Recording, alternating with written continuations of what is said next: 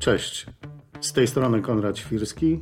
Część z Was być może kojarzy mnie z różnych konferencji branżowych, mojego bloga o energetyce, a może ktoś z Was był moim studentem na Politechnice Warszawskiej. W podcaście Eko-Świrski spróbuję sam lub może z moimi gośćmi w prosty sposób wyjaśniać zagadnienia związane z szeroko pojętą energetyką, ekologią, nowoczesnymi technologiami, a czasami może nawet z lifestylem. Zapraszam do mojego świata i obiecuję, że będzie podcastowo energetycznie. Witam serdecznie, kolejny odcinek podcastu.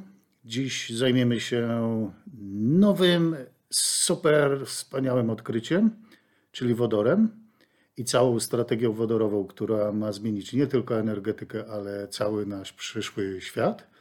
A moim gościem jest profesor Jakub Kupecki, Instytut Energetyki. Masz dźwięczną nazwę kierownik Centrum Technologii Wodorowych, znalazłem w internecie, tak? Tak. Cześć Konrad, dziękuję za zaproszenie. No, jesteś głównym specjalistą od wodoru, tu już się naraziłem wszystkim innym specjalistom. I mi też chyba. A jak zwykle ja będę się wcielał w rolę oponenta, coś w rodzaju adwokata diabła i będę zadawał niewygodne pytania i będę starał się przekonać siebie, że nie wszystko będzie takie zielone i wodorowe, dobra? A ja się będę bronił. No dobra, to zaczynamy. Nie masz wrażenia, że co kilka lat pojawiają się takie nowe hasła, nowe koncepcje i nowe wizje i teraz właśnie wodór jest najbardziej popularny? No i jest wodór popularny, to wraca takimi falami, to jest takie reinventing the wheel, kiedyś się pojawiało takie hasło modne. Wodór wraca, ale inne technologie też wracają, pojawiają w cyklach. No tak, ale tak słyszę cały czas, że wodór będzie taki nowy, czysty świat i wszystko będzie działało. Kiedy ten wodór to wszystko opanuje? Powiedz mi, jaka jest realna perspektywa? Realna perspektywa to są 2 dekady według mnie, patrząc na stan technologii, ale też na gotowość w ogóle społeczeństwa i gospodarki. No bo ja spróbuję zrekapitulować, jak mi się to wydaje, jak to działa. Jest Green Deal, o którym kiedyś mówiłem w jakimś podcaście i koncepcja, że mamy 100% naszej energetyki, czy energii pozyskiwać z jednostek odnawialnych, czyli z OZE. Jednocześnie te jednostki są zależne pogodowe, więc potrzebny jest jakiś tam backup, no nie wiem, na noc czy na trudne warunki. I ponieważ nie chcemy używać gazu, nie chcemy używać też energetyki jądrowej, to wpadliśmy na pomysł, że takimi wielkimi magazynami czy taką wielką pomocą będzie wodór, bo jak spalamy wodór, to powstaje nam woda, a z kolei ten wodór też uzyskujemy z wody, więc wszystko jest czyste i zamknięte. Tak? Mogłoby być takie proste, no ale niestety takie nie jest. No tak, elektroliza i wodór jest rozwiązaniem do backupowania OZE rzeczywiście. Tak na to trzeba patrzeć. To przypomnijmy, jak wygląda ten wodór, ma być backupem OZE i teraz jest pytanie, skąd weźmiemy ten wodór? No wodór w tej chwili bierzemy z reformingu parowego węglowodoru w większości przypadków. Docelowo koncepcja jest taka, żeby tak naprawdę skupić się wyłącznie na elektrolizie, czyli na zielonym wodorze. Tak, to prosto mówimy, prosto w oczy. Czyli na dzisiaj bierzemy wodór z metanu, tak? Czyli z gazu, naturalnego. Tak, dokładnie. I to jest wodór, który ma jeszcze kolor, tak? On się nazywa? On się nazywa szary, brudny, albo ewentualnie ciemny, granatowy, różnie go się nazywa. Poprawnie, jest 6 kg CO2 na kilogram wodoru, tak? Jak produkujemy? 9 do 10. 9 do 10, tak? Czyli dzisiaj wodór, jeśli produkujemy, to jest brudniejszy od węgla de facto, tak? Tak, jakby przeliczyć to jednostkowo tak. I to jest ten szary, on jest niedobry. On będzie niedobry. On jest niedobry w rozumieniu przepisów, tak? Z punktu widzenia instalacji, ale nie widzą koloru wodoru. Nie, ale jeśli mówimy o celem neutrality i tego Green Dealu jest to, żeby nie emitować CO2, więc nie będziemy mogli produkować wodoru. Z tego względu tak, należy oczekiwać, że to jest wodór do wykasowania. Jak będziemy produkować wodór w takim razie? Ale kiedy? No, w przyszłości. Jaka jest możliwość czystego wodoru? Praktycznie jedyna opcja to jest elektroliza w tej chwili. Chyba że uwierzymy w to, że jesteśmy w stanie każdy inny proces odwęglić do tego stopnia, żeby miał tak samo niski ślad węglowy jak elektroliza. Ale to jest raczej mało prawdopodobne. Elektrolizę chyba każdy w szkole trenował, tak? Podłączyliśmy bateryjkę, 2 kable do szklanki, 2 próbówki i tam na jednej się tlen wydziela. No, to można zrobić jeszcze prościej. Taki papierowy kubek z takiej maszyny do kawy, 2 pineski postawić na baterii. Będzie widać takie bąbelki. To jest elektroliza. Tak. Czyli na jednym się wydziela wodór, na drugim tlen. Można to powiedz mi, dlaczego to jest takie drogie w takim razie? No dlatego to jest takie drogie, że to, o czym właśnie powiedziałeś, to jest takie najprostsze rozwiązanie. Praktycznie bez żadnej żywotności, z bardzo kiepską efektywnością. Rzeczywisty elektrolizer to jest urządzenie, które jest po pierwsze ciśnieniowane, Mówię o tych, które są dzisiaj taką najbardziej rozpowszechnioną technologią. Tam nie ma wody, tylko jest łuk potasowy, jest to pewien poziom stężenia chemikaliów. No i teraz to jest zamknięte w wielkiej instalacji, która tak naprawdę przypomina duży ciąg procesowy. Więc nie realizuje się tego przy pomocy przysłowiowego kubeczka z drucikami, tylko w postaci dużej instalacji, która jeszcze musi spełniać wymogi bezpieczeństwa. No tak, ale tak naprawdę gdzie jest ten punkt kosztowy? To są materiały, tak? I To powtarzalność... są w dużym stopniu materiały, to są w dużym stopniu też kwestie związane z materiałami, które będą gotowe na chociażby działanie tych stężeń związków, które są dosyć agresywne. No wiesz, bo tak jak mówisz, taniej jest produkować z gazu niż produkować z elektrolizy, nawet jeśli byśmy mieli prąd za darmo. No bo zakładamy, ta cała koncepcja zakłada, że będą nadwyżki prądu z OZE, znaczy energii elektrycznej z OZE i że to nie będzie kosztem. Czyli musimy poprawić samą budowę elektrolizerów, znaleźć nowe materiały, tak? To jest Tak, ale też udoskonalać alternatywne opcje. No, mamy 3 technologie elektrolizerów, te, o których rozmawialiśmy. To są te niskotemperaturowe alkaliczne, mamy elektrolizery membranowe, które przypominają ogniwo paliwowe, no i wysokotemperaturowe, te, które są najbardziej efektywne, no ale też na najwcześniejszym etapie rozwoju. Czyli ta walka technologiczna będzie między państwami, jak wymyślić elektrolizer, który będzie produkował tani zielony wodór, tak?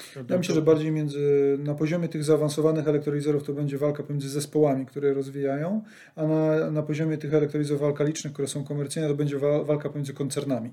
No dobra, i to jest najbliższe dziesięciolecie, gdzie to się rozstrzygnie, kto będzie miał najtańszą technologię. Tak, z różnicą taką, że niskotemperaturowe będą redukowały koszty poprzez skalę coraz większą. Już dzisiaj mówimy o instalacjach klasy setki megawat, a te pozostałe będą walczyły o zmianę materiałów, udoskonalenie technologii, wydłużenie żywotności i dopiero w kolejnej fazie poprzez zwiększenie skali produkcji.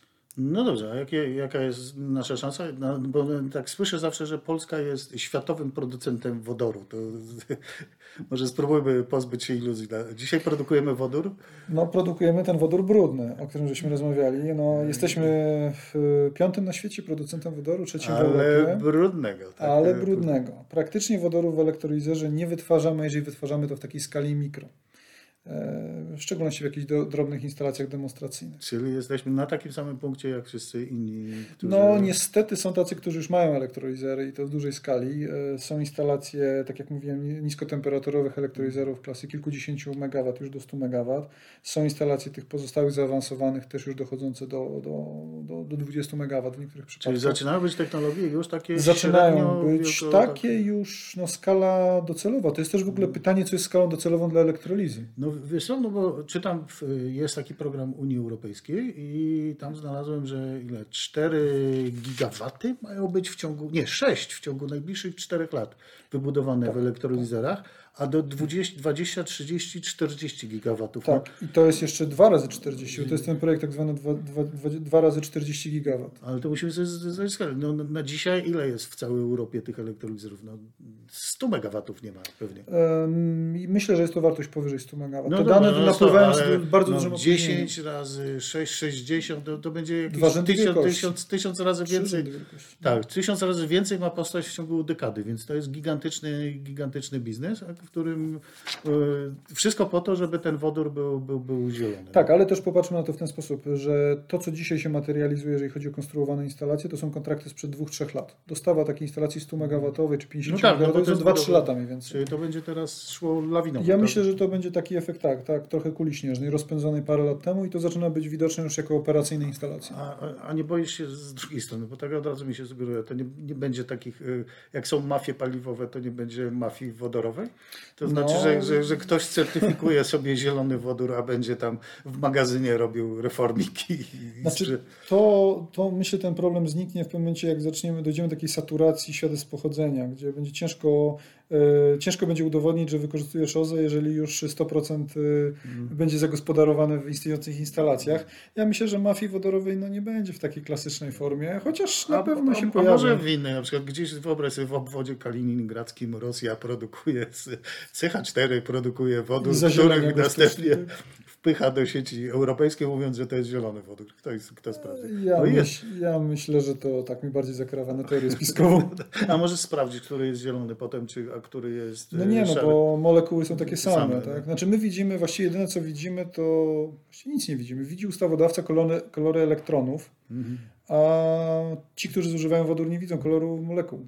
No dobrze, to jest otwarta droga dla tych, którzy chcą robić dobrze technicznie i to dla tych, którzy chcą trochę fejkować. No, ale Znaczy, zobaczymy. niestety jest na czym zarobić. Przy tej różnicy cen wodoru zielonego i kosztów, czy cen wodoru brudnego, no tutaj jest rzeczywiście margines taki do wykorzystania. No nie, ale chciałbym pokazać, że na dzień dzisiejszy jest rzeczywiście trudność. To znaczy różnica jest kilka rzędów wielkości, tak? W kosztach, tak? Nie, to jest mniej więcej 2 razy, 3 razy, w zależności jak to liczyć. Bo Czyli tutaj elektroliza jest 3 razy droższa niż szary wodór. 2-3 razy droższa w tej chwili, no ale też popatrzmy na to, że kalkulujemy w tej chwili koszty elektrolizy na podstawie małych instalacji, robiąc pewną ekstrapolację, a w układach dużych reformingu parowego, gdzie są setki tysięcy ton rocznie produkowane, no te koszty są z automatu niższe, po prostu efektem skali. Czyli 10 lat, te 40, czyli 2 razy 40 gigawatów elektrolizerów i zepchniemy ceny tak nisko, że zielony wodór będzie tańszy albo konkurencyjny. Może nie tyle ceny samej technologii będą takim driverem kosztowym, ale to, co się wydarzy w koło. Jakbyśmy sobie dzisiaj wyobrazili koszty uprawnień do emisji drożejące sukcesywnie, to w pewnym momencie zaczniemy elektrolizerom wygrywać nie po stronie kosztu samego wytwarzania wodoru, ale całego łańcucha tych wszystkich powiązanych kosztów. Obłożysz cenami, cenami certyfikatów CO2 produkcję szarego wodoru. Mi się wydaje, że to jest bardzo Bo prawdopodobne. na razie nie obkładasz chyba, tak? Czy częściowo? Bo to nie... No to też są pewne trudności interpretacyjne. No dobrze, no w każdym razie, czyli wygra elektrolizer i wygra za 10 lat.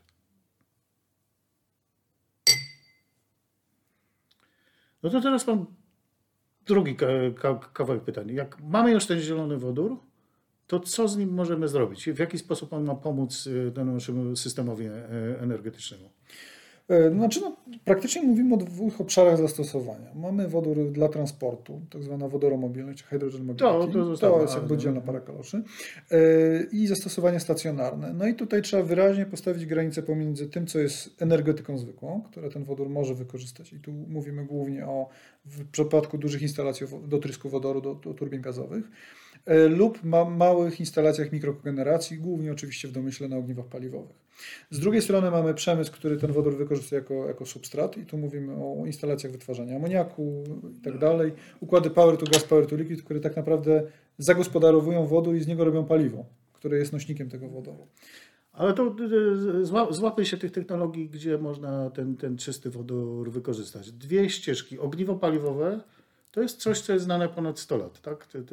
Ponad, tak, 140. Tak, i to najprościej wrzucamy wodór, tak? Z drugiej strony tlen, trochę powietrza i z tego wychodzi woda, czyli odwrotność elektrolizy. Tak, dokładnie. Dla mnie miękki punkt, tylko małe instalacje. Znaczy małe chciałbyś mieć, czy małe... Nie, chciałbym mieć duże. Nie jestem w stanie zastosować w dużej energetyce, bo mam problem z mocami jednostkowymi. Tu się pojawia pewien problem trochę w myśleniu o tym, bo to że są ogniwa paliwowe, to wiemy. Ich jest wiele rodzajów. One są błędnie nazywane ogniwami wodorowymi, bo ogniwo wodorowe to jest jeden szczególny przypadek. I tak naprawdę w dużych zastosowaniach, mówimy o instalacjach takiej klasy kilku megawat, czy największej koreańskiej instalacji z ogniwami 59 MW, one wcale nie pracują na wodorze. One pracują na gazie ziemnym. No ale to nie będzie, to nie sportowo, na gazie ziemnym. Niby nie sportowo. To znowu wracamy do tego, że to będzie szary wodór potem zrobiony, czyli taki, który będzie generował CO2. Ale czekaj, powiem, bo to jest dosyć istotne, że w tej chwili gaz ziemny jest paliwem, ale to paliwo można w dosyć łatwy sposób w takiej instalacji zamienić na wodór i ta instalacja zaczyna dalej tak samo pracować. No ale co zrobić z CO2? Chodzi mi o to, że możemy ten wodór, ten gaz, który jest dzisiaj doprowadzany tą przysłowiową rurą do tej dużej instalacji, może być doprowadzany tam wodór. Może nawet tą samą rurą. I chodzi o to, że praktycznie takich układów na wodorze w zastosowaniach stacjonarnych energetycznych to chyba nie będzie dominująca grupa. To będą raczej tak zwane mieszaniny chytanowe do mieszki wodoru, do metanu, do gazu ziemnego. i konsekwentnie rosnąca ta zawartość doprowadzi do tego, że może perspektywicznie będzie to 100%. Czyli generalnie ogniwa paliwowe będą w mniejszych instalacjach i będą słabiej się zachowywać w dużej energetyce. Są do mniejszych instalacji. Znaczy, wyobrażam sobie 1 czy 10 megawatowe kogeneracyjne układy, elektrociepłownie, ale nie wyobrażam sobie elektrowni 500 megawatowej na ogniwach paliwowych, przynajmniej według tego, jak dzisiaj wygląda stan technologii, ale to też nie do tego te ogniwa służą. One są bardziej do zagospodarowania tych obszarów, gdzie w małej skali można z bardzo wysoką sprawnością wytwarzać energię elektryczną i ciepło. No dobrze, to w dużej energetyce turbina gazowa, która dzisiaj jest wielkoskalowa i zamiast gazu spalająca wodór, tak? To jest ambitny cel, tylko trzeba mieć świadomość, po pierwsze, o jakich ilościach wodoru mówimy.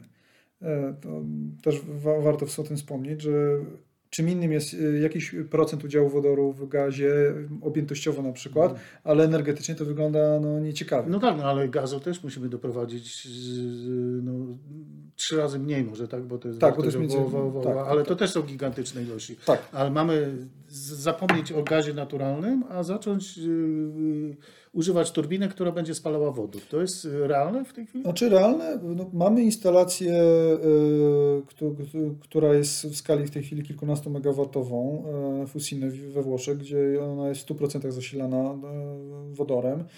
To, o czym mówią producenci, dostawcy turbin, mówię o tych wiodących koncernach międzynarodowych, to jest gotowość na 30%.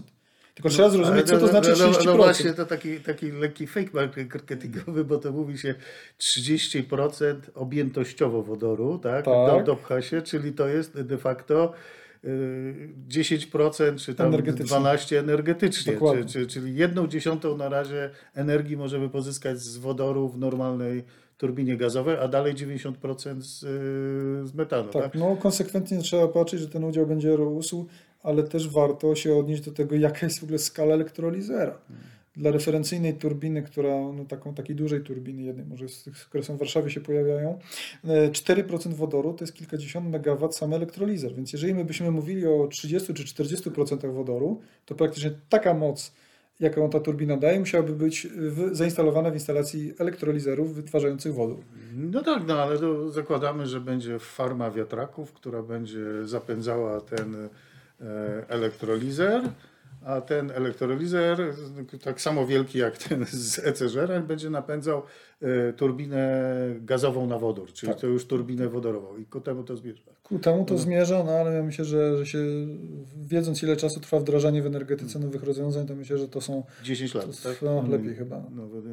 Znaczy musimy być świadomi, jakie są trudności, bo wydaje się, że spalamy gaz ziemny, wodór spalamy tak samo jak gaz ziemny, a wodór trochę gorzej się napali. Tak? Flashback się pojawia wtedy.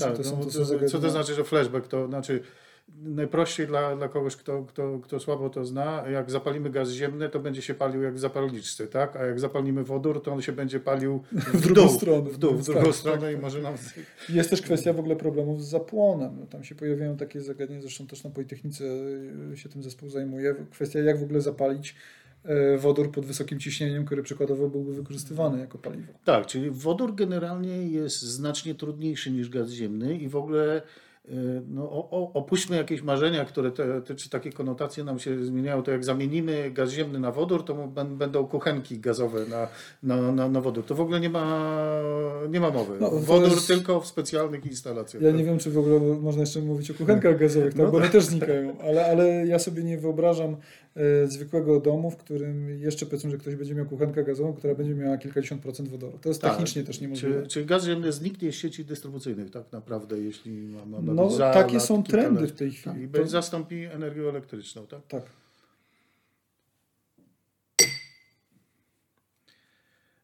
Mówiliśmy jeszcze bardzo krótko na temat wodoru w transporcie, bo to czasami jest modne.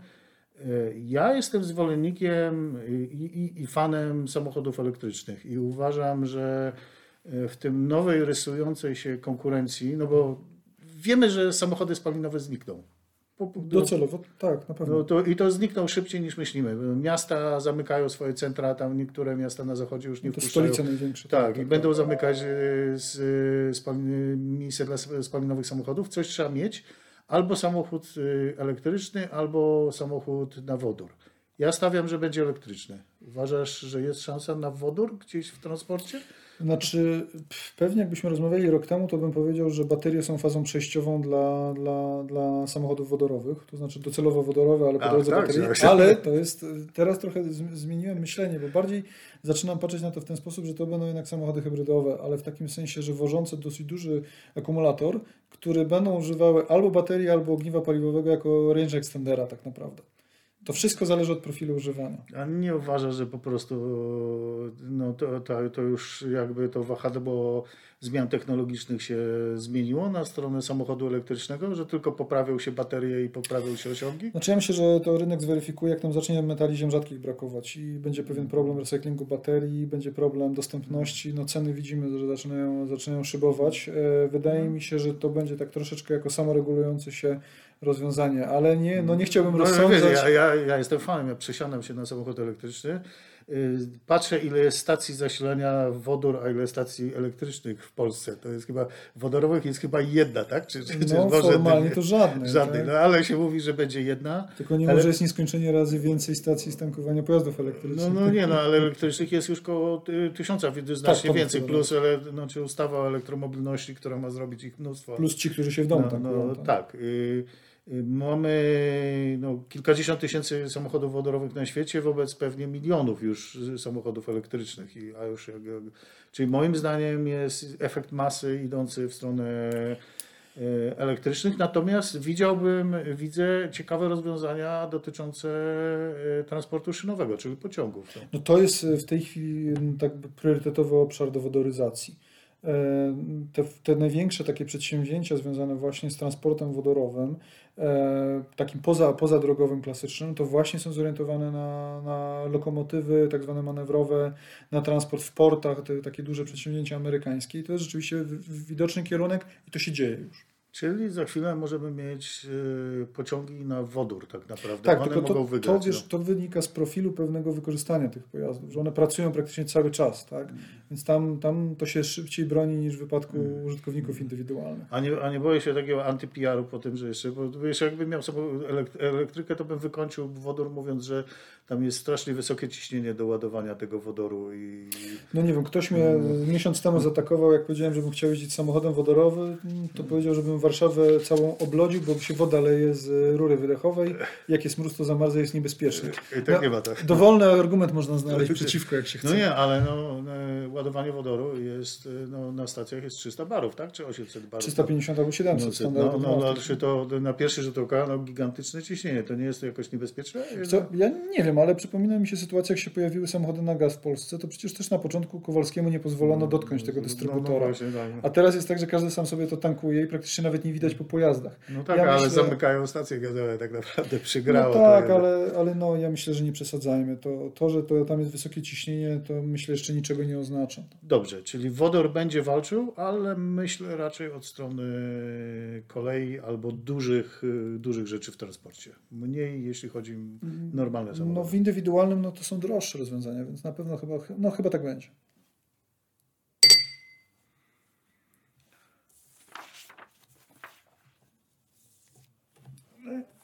Spróbujmy zastanowić się, co to będzie oznaczać dla Polski. Pojawił się taki sławetny dokument, propozycja strategii wodorowej. Tam na pewno też jakiś twój content został wykorzystany i czytając to ma być nowa gałąź przemysłu. Oczekiwania są ogromne. Taki trochę jakby jestem lekko sceptyczny, bo przypomina mi się najpierw niebieski laser, potem grafen i kolejne świetlane kierunki rozwoju polskiego przemysłu, gdzie mieliśmy być liderem technologicznym, a jak wiadomo to wszystko tak troszeczkę umarło. Na ile mamy szansę w ogóle zaistnieć w tej gospodarce wodorowej? Ja myślę, że szanse mieszczą się w przedziale od 0 do 100%. A mówiąc poważnie... To jak Kazimierz Górski, tak możemy wygrać albo przeciwnie. Znaczy, mówiąc poważnie, mamy szansę, ale to wymaga szybkich działań. To znaczy na pewno nie warto konkurować na wszystkich rynkach ze wszystkimi. Te nisze technologiczne, o których rozmawialiśmy, trzeba szybko zidentyfikować i zająć się inwestowaniem w nie, ale też budowaniem takiej pewnej sieci, w ogóle myśląc już o dystrybucji i o takich operacyjnych działaniach. No, ale zobacz, czy w ogóle mamy szansę, jeśli chodzi o finanse, no bo mówimy o, nie wiem, mówiliśmy o 40 gigawatów elektrolizerów, o tych kosztach. Czytam dokładnie, że gdzieś w Niemczech zapakowano już normalnie 9 miliardów euro w kaszu i tak samo Holandia 2 miliardy i to są rzeczywiste pieniądze. Czy my jesteśmy w stanie wygospodarować takie pieniądze? Znaczy, doświadczenie pokazuje, że jeżeli się pojawi jakiś dobrze uzasadniony cel i taka trochę wizja pewnego braku możliwości uniknięcia, no to wtedy się robi tą zrzutkę i się szuka tych pieniędzy. Tak? No ale wiesz, w strategii wodorowej, w tej propozycji dla mnie to najsłabszy był właśnie ten kawałek końcowy, bo pokazano, że przeczytałem dokładnie ten dokument, że potrzeba 14 miliardów złotych, że będzie zainwestowane, co nawet jest fajne, tylko potem nie było pokazane skąd. Znaczy, że jest wiele możliwości, ale będziemy je rozważać. No. Tutaj trzeba wiedzieć też, jak się w ogóle finansuje rozwój technologii, bo można go finansować przez koncerny, można go finansować liczonymi w setkach czy w tysiącach drobnych projektów, i to raczej nie jest właściwe rozwiązanie, albo możemy podejmować działania strategiczne na poziomie krajów. Tak się w niektórych miejscach dzieje. I tutaj są różne źródła finansowania możliwe. Ale zobacz, jaki według mnie mamy problem. No, dominujące gospodarki, Niemcy czy jakieś zaawansowane kraje Europy Zachodniej, Niemcy, Holandia i Francja, bardzo duże środki rządowe, które generują technologie, które są natychmiast absorbowane przez koncerny, które są również koncernami światowymi, które to sprzedają na całym rynku. I to jest nasza pozycja. Środki rządowe już nie takie duże, tylko o 1,0 mniejsze. Nawet jak wygenerowanie jakiejś technologii, to nie ma kto ich chwycić, żeby zapakować na rynek. Czy to znowu nie jest cios w próżni jakiś taki? Znaczy to jest dokładnie jakby sedno problemu. Teraz pracujemy w ramach przygotowania zapisów porozumienia sektorowego właśnie w zakresie budowy krajowego łańcucha gospodarki wodorowej. No i się okazuje, że jest pewna taka dziura. To znaczy są z jednej strony ci, którzy chcieliby być dostawcą technologii lub mają koncepcję, są biorcy technologii, ale jest pytanie, ale dobrze, ale kto będzie jej wytwórcą w skali przemysłowej, kto będzie operatorem i właścicielem fabryki. I teraz poniekąd polski udział w programach IPCEI, to są te duże projekty badawcze, ale jednak o charakterze takim inwestycyjnym, które są obecnie jakby w takiej pośredniej fazie na poziomie Komisji Europejskiej, mogą być szansą na finansowanie tych przedsięwzięć. To są budżety na poziomie kilku miliardów złotych, jednostkowe przedsięwzięcie.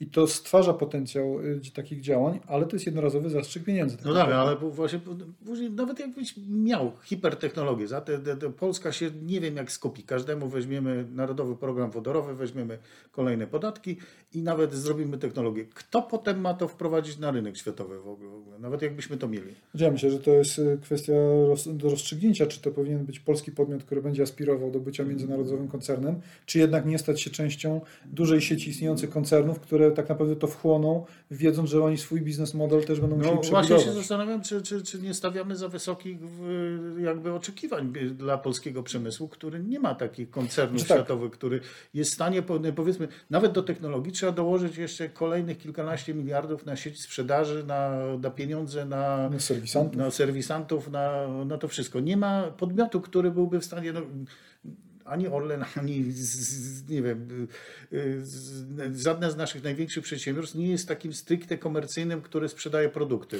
No tak, ale czy żeby być tym, kto wykorzystuje turbiny, trzeba być producentem turbin? No tak, ale żeby sprzedawać coś na świecie, to trzeba być dostawcą turbin plus technologii plus jakbyś integratorem. Znaczy tutaj nie ma wskazanej jednoznacznej ścieżki, dlatego też ta faza publicznych konsultacji strategii, która jeszcze trwa, jest o tyle ważna, że do niej można wnosić uwagi różnego typu. Ja myślę, że najbliższe 3-4 miesiące pokażą rozstrzygnięcie tej kwestii.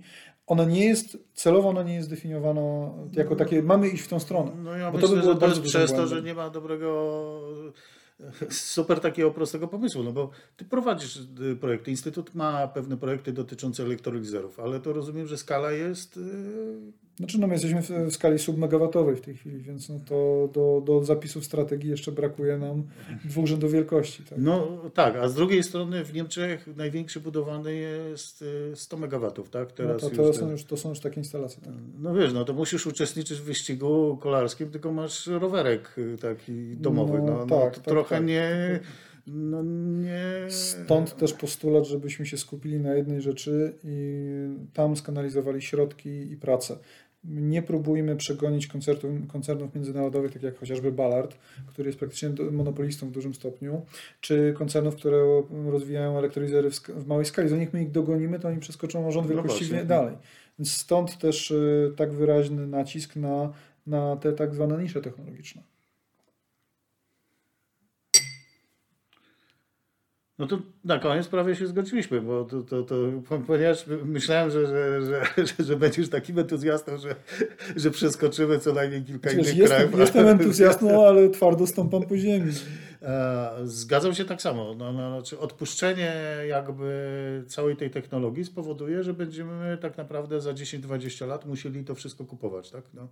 Tu nie ma żadnej zamiany, że zamiast tego zrobimy technologie węglowe albo zatrzymamy się na czymś innym. To po prostu zdominuje świat. No. Ja jestem zdania, że te technologie węglowe gdzieś tam będą obecne, bo gdybyśmy je zupełnie wykasowali, wyobraźmy sobie sytuację, że za 40 lat nie ma w ogóle dwutlenku węgla, to praktycznie nie możemy mówić o układach power to gas, bo brakuje tego CO2, które łączymy z wodorem do wytwarzania SNG. Ale ja uważam, że tak będzie. No, według tej prognozy tak ma być. To się zdarzy w bardzo dalekim horyzoncie. Dlaczego? 20 lat. No ale elektrownie odpalane to jest 40 lat projektowane układy. Są jeszcze jednostki, które pewnie ze 3 dekady pociągną. No to zamkniemy je, bo nie będzie się opłacalne, bo będą tak tanie elektrolizery i tak tani wodór i tak tanie turbiny wodorowe, że one zastąpią normalne wytwarzanie energii, to co mamy dzisiaj. No jest to jeden ze scenariuszy i to wcale on nie jest fikcyjny, znaczy on jest realistyczny w dalszym horyzoncie według mnie. Czyli wodór na pewno zwycięży, a my możemy? A my możemy wziąć w tym udział. Albo jak nie weźmiemy albo teraz, nie brać udziału. Albo nie brać udziału, zamknąć oczy i czekać na ten pociąg nadjeżdżający, jak w kreskówkach. To wtedy dostaniemy dosyć bogaty drogi bilet, bo i tak będziemy musieli postawić te fabryki, tak? Albo zawsze jest lepiej się zaangażować. Nie próbujmy uniknąć nieuniknionego. Zaangażujmy się w to teraz.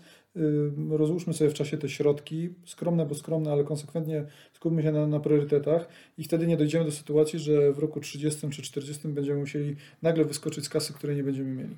Dobrze, wybierzmy niszę. Masz pomysł na jakąś naprawdę niszę? No, ja uważam, że wysokotemperaturowe elektrolizery to jest to. Trzymam kciuki. Zachęcam do czytania Twoich artykułów albo nowości z Instytutu Energetyki i trzymam kciuki. Niech będzie polski wodór. Oby. Dziękuję. Dziękuję. I zielony.